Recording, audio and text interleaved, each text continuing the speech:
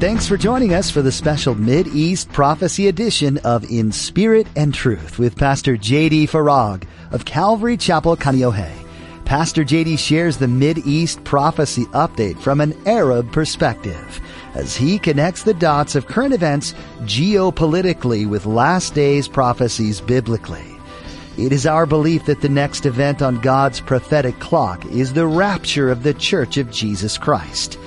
It is our hope that these Bible prophecy updates will not only ready you and steady you for His return, but that they will also encourage you to share the gospel with others in order that the rapture will not be as a thief in the night. Do you live as if you're in the last days on earth? It may not always be obvious, but the signs are all around us. Today in his update, Pastor J.D. points us to many scriptures that clearly point us to the plans that God has for the earth as He prepares for His kingdom to become a reality for us. Stay alert and stay close to God. Now, don't forget to stay with us after today's prophecy update to learn how you can become a Facebook friend or watch the weekly prophecy update at jdfarag.org. Now, here's Pastor J.D. with today's prophecy update as shared on July 24th, 2022. Really looking forward to what the Lord has for us today, as I hope you'll see here shortly. I want to talk with you about how it is that the world today is now at the proverbial finish line prophetically. And by that I mean, in terms of Bible prophecy, we've reached the end and are about to cross this finish line. Can I say it like this? Pre-tribulation rapture finish line? And here's why. Bible prophecy is swiftly careening forward, which points to the rapture and commencement of the 7-year tribulation. I want to begin by drawing your attention to two significant developments that took place just this last week concerning Israel. You're already, should we just close in prayer? Or you guys already know exactly where I'm going, and for good reason.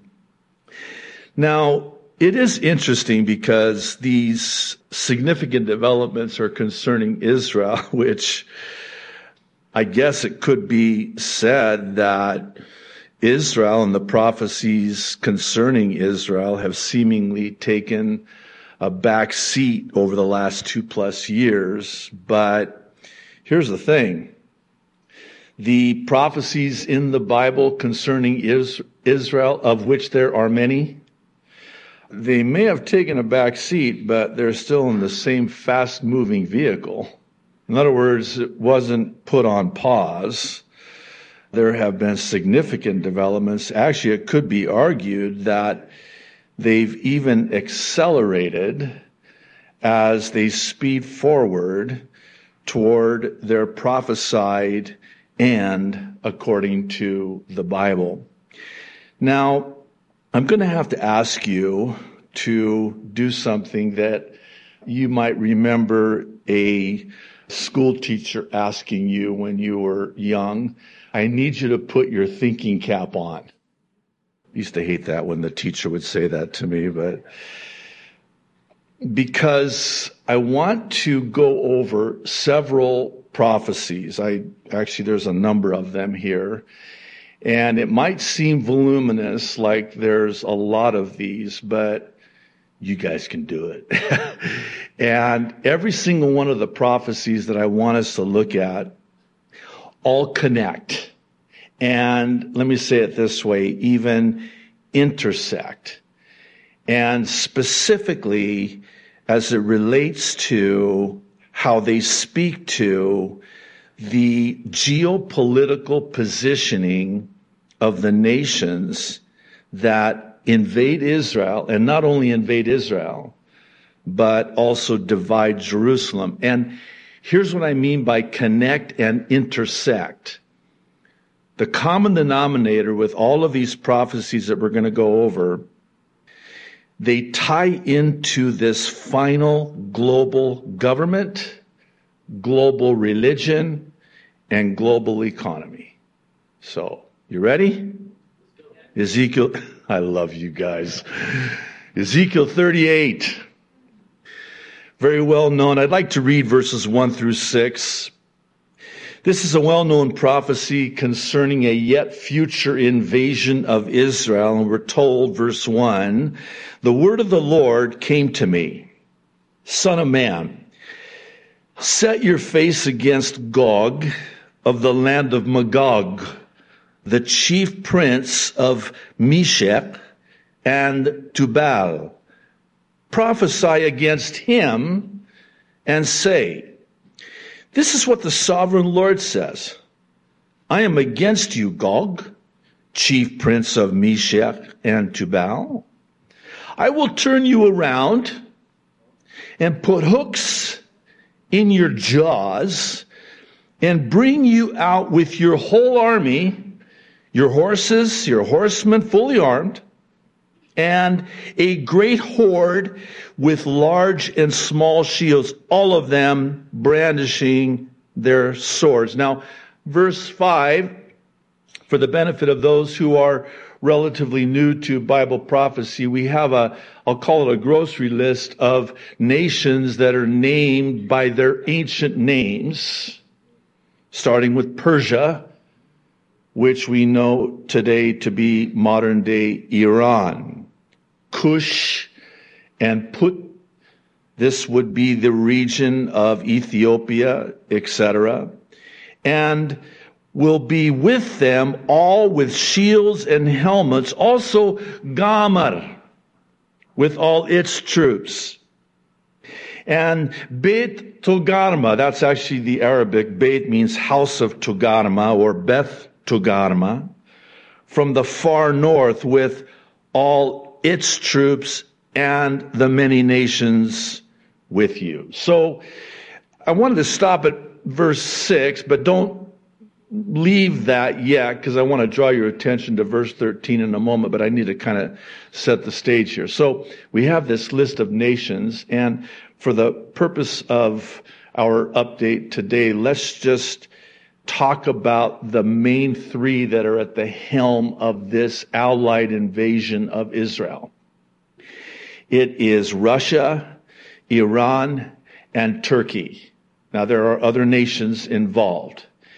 And it is believed, and present company included, that all of the nations that are listed in this prophecy are already at the ready, particularly in Syria, which we're going to talk about in a moment. So, the first 6 verses provide us now with the who, but let's talk about the what and the why. That's verse 13. After listing the nations that will invade Israel, verse 13 tells us who will not be invading, and it is interesting. Not just the nations that are listed in this prophecy that are part of this allied invasion, but those that are conspicuously absent completely from the prophecy, i.e. Egypt, no mention. Jordan, no mention. How about this one? Syria. You would think Syria's right there. We'll come back to Syria, but they're not included in this. What about the Arabian Peninsula? We know it today as Saudi Arabia. The reason it's Saudi Arabia and not Wahhabi Arabia, this isn't in my notes, but I already opened up the can, so let me explain this. It went to the house of Saud, not the Wahhabis, but the Saudis. When that area we know as the Arabian Peninsula was given to Beit Saud, Ibn Saud, the family, the house of Saud. Hence the name Saudi Arabia. Now in verse 13, we're told what their ancient name was before it was Saudi Arabia. And it's very key, and it's in fact germane to our understanding of this prophecy, which is a key prophecy. and it's Sheba and Dedan. This is the area we know today as the Gulf area, Saudi Arabia, those Gulf states, those oil-rich states, as they're referred to. Well, we're told about them in verse 13. And the merchants of Tarshish, I know there's a lot of debate and speculation. Time doesn't permit, nor do we need to necessarily go there. And all her villages will say to you. Now, this is the why behind the what of this invasion. Have you come to plunder? Have you gathered your hordes to loot, to carry off silver and gold, to take away livestock and goods, and to seize much plunder? Answer, yes. It's not in the text, but that's exactly what they're doing. Which presupposes a couple of things first.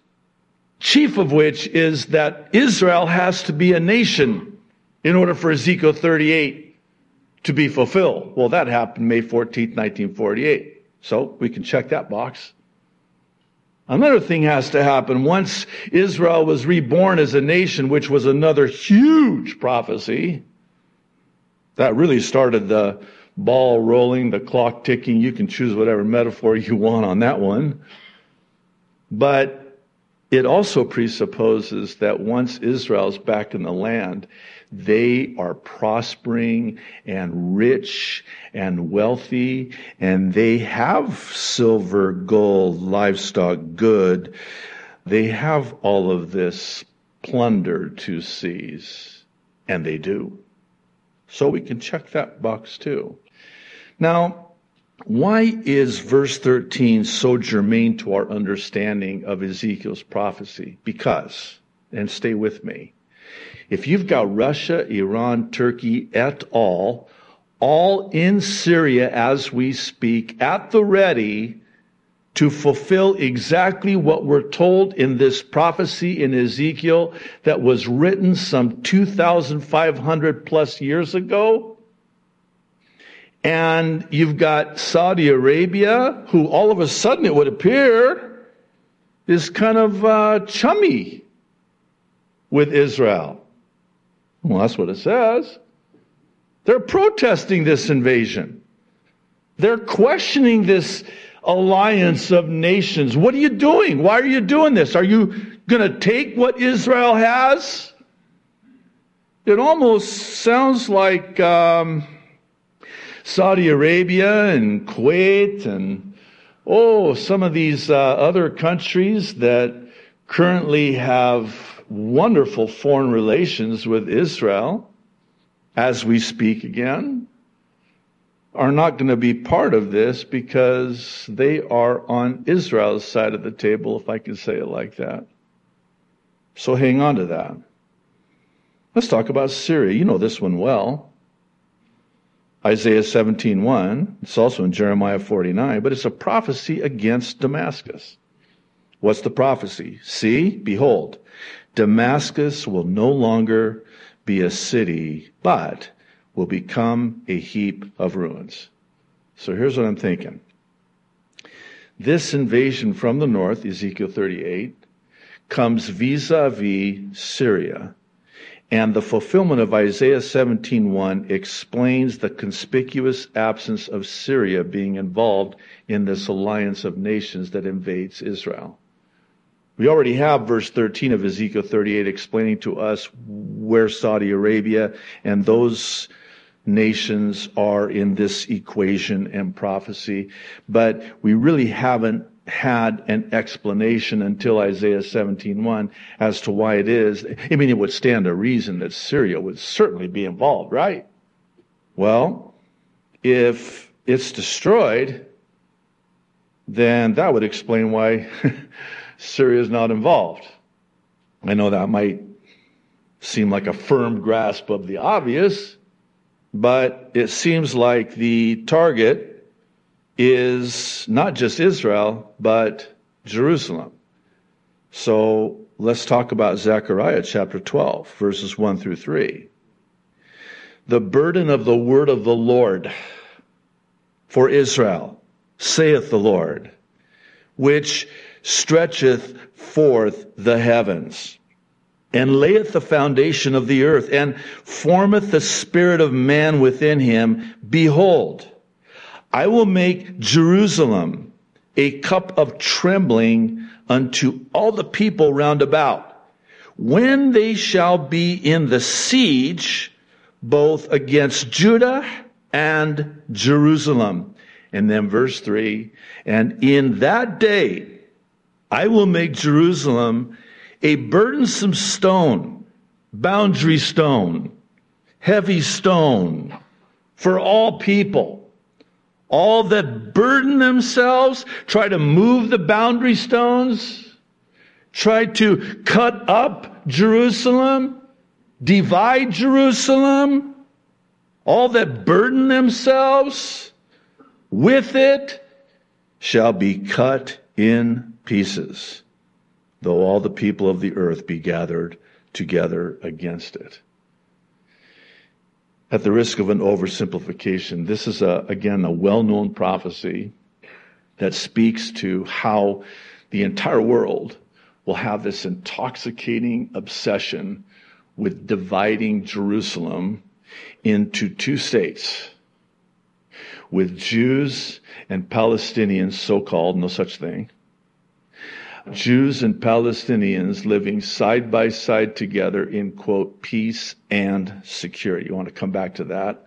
And again, I know you know where I'm going with that. So the focus now is not just on Israel, but really the target where the goalposts are is Jerusalem and the dividing of Jerusalem. And then there's another prophecy in Joel chapter 3. I want to read verses 1 and 2. For behold, in those days and at that time, when I restore the fortunes of Judah and Jerusalem, I will gather all the nations and bring them down to the valley of Jehoshaphat. Then I will enter into judgment with them there on behalf of my people and my inheritance, Israel, whom they have scattered among the nations, and, listen, they have divided up, keyword, my land. Oh, oops. No, that's my land. My name is on it. Literally, by the way, we've talked about that prior. God literally put his name on Jerusalem. That's my land. Jerusalem, that's mine. And you're trying to divide it up? You don't want to do that. Because in that day, I will judge those that divide my land. Now, 1 Thessalonians 5:3, again, very well known. You'll usually, I want to venture to say, and I'll just put a percentage on it, probably in the high 90s in terms of a percentage, and that's maybe conservative. But when you hear these two words, peace and security, over 90% of the time, it's in the context of the aforementioned two-state solution. Now, I've been studying Bible prophecy for many, many years, and I actually have in my archives files from, I know this is going to date me, but back in the late 80s, I was only 5, but I have archive files of world leaders saying these two exact words, peace and security, within the context of a two-state solution, which I believe is Hitler's final solution repackaged. And the reason I say that is because when one Yasser Arafat was still alive, remember him? You trying to forget him? Well, when he was still alive and he would come to the U.S., he would say, we want peace with Israel. No, you don't. because then he'd go right back to Ramallah and in Arabic say, peace for us means the destruction of Israel. And it's no wonder, because it's in the Quran with Muhammad before and then Saladin after. The whole point of Islam is to make peace with your enemy, then destroy them. Enter 1 Thessalonians 5:3. This is going to change the whole complexion of this prophecy. For when they say peace and security, then sudden destruction comes upon, and I like this word a lot, them. I'm not a them. Them. As labor pains upon a pregnant woman. And here's another word I like, similar. And they shall not escape. This is in the context of the Apostle Paul by the Holy Spirit writing about the rapture, and he delineates between they and we, them and us. They will not escape, but we who are alive and remain will be caught up, raptured up. Harpazo in the Greek.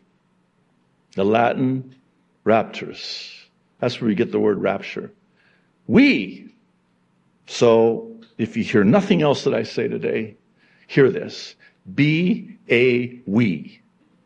Let's talk about Daniel 9:27 now. This is, again, very well known, very important prophets. They're all important, but I'm tying stuff together, and I hope it'll all fit here in a moment. This prophecy provides us with specificity because we're told here that he, speaking of the Antichrist, will confirm a covenant. Now, I think I would be remiss if I didn't explain the meaning of this word confirm, which has been the subject of much in the way of debate and conversation amongst Bible students and Bible prophecy teachers. In the Hebrew, it's the same word as it is in my native tongue of Arabic. It's the Arabic and Hebrew word ikbir. Ikbir, which means superior, spectacular, stronger, greater. In other words, there's something already on the table. It just needs to be confirmed, made bigger, greater, enforced, perhaps. It's kind of hard because when you talk about other translations in other languages, it's that textbook case of it gets lost in the translation. And this is one of those cases. There's not really an English word to really describe what this word means in the original. It is a word that implies that this is a covenant, a peace agreement, that will be made great, strong. It will be implemented. It will be enforced. It will be finally signed, and you'll forgive the word, but for lack of a better one, executed. You've been listening to a prophecy update with Pastor J.D. Farag on In Spirit and Truth. Thanks for tuning in to study the Word of God. As you continue to learn about the things that are happening all around us and how that relates to the Bible, take some time to pray for this nation and for the world as a whole. How all the details will play out is still unknown, but God treasures the prayers that are offered on behalf of His people and the world around them. Continue to delve deep into God's Word on your own and gain some useful insight about these things in addition to what you hear from Pastor J.D. Are there some things that you heard today that really touched home in your heart that you'd appreciate some prayer over? We'd be honored to pray for you. Let us know what those requests are by going to jdfarag.org and then fill out the form under contact. Once again, that website is jdfarag.org. You can also find us on social media. You'll find links to Twitter, Instagram, Facebook, and YouTube on our website.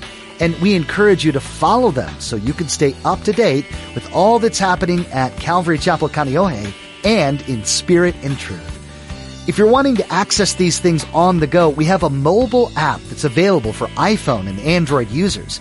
Just look under the Resources tab. That's all we have time for today, but thanks for joining us. We look forward to our next edition, where you'll get the opportunity to hear more insightful things about the days that we're living in and how that intersects with what's been predicted in the Bible. Join us again here on In Spirit and Truth.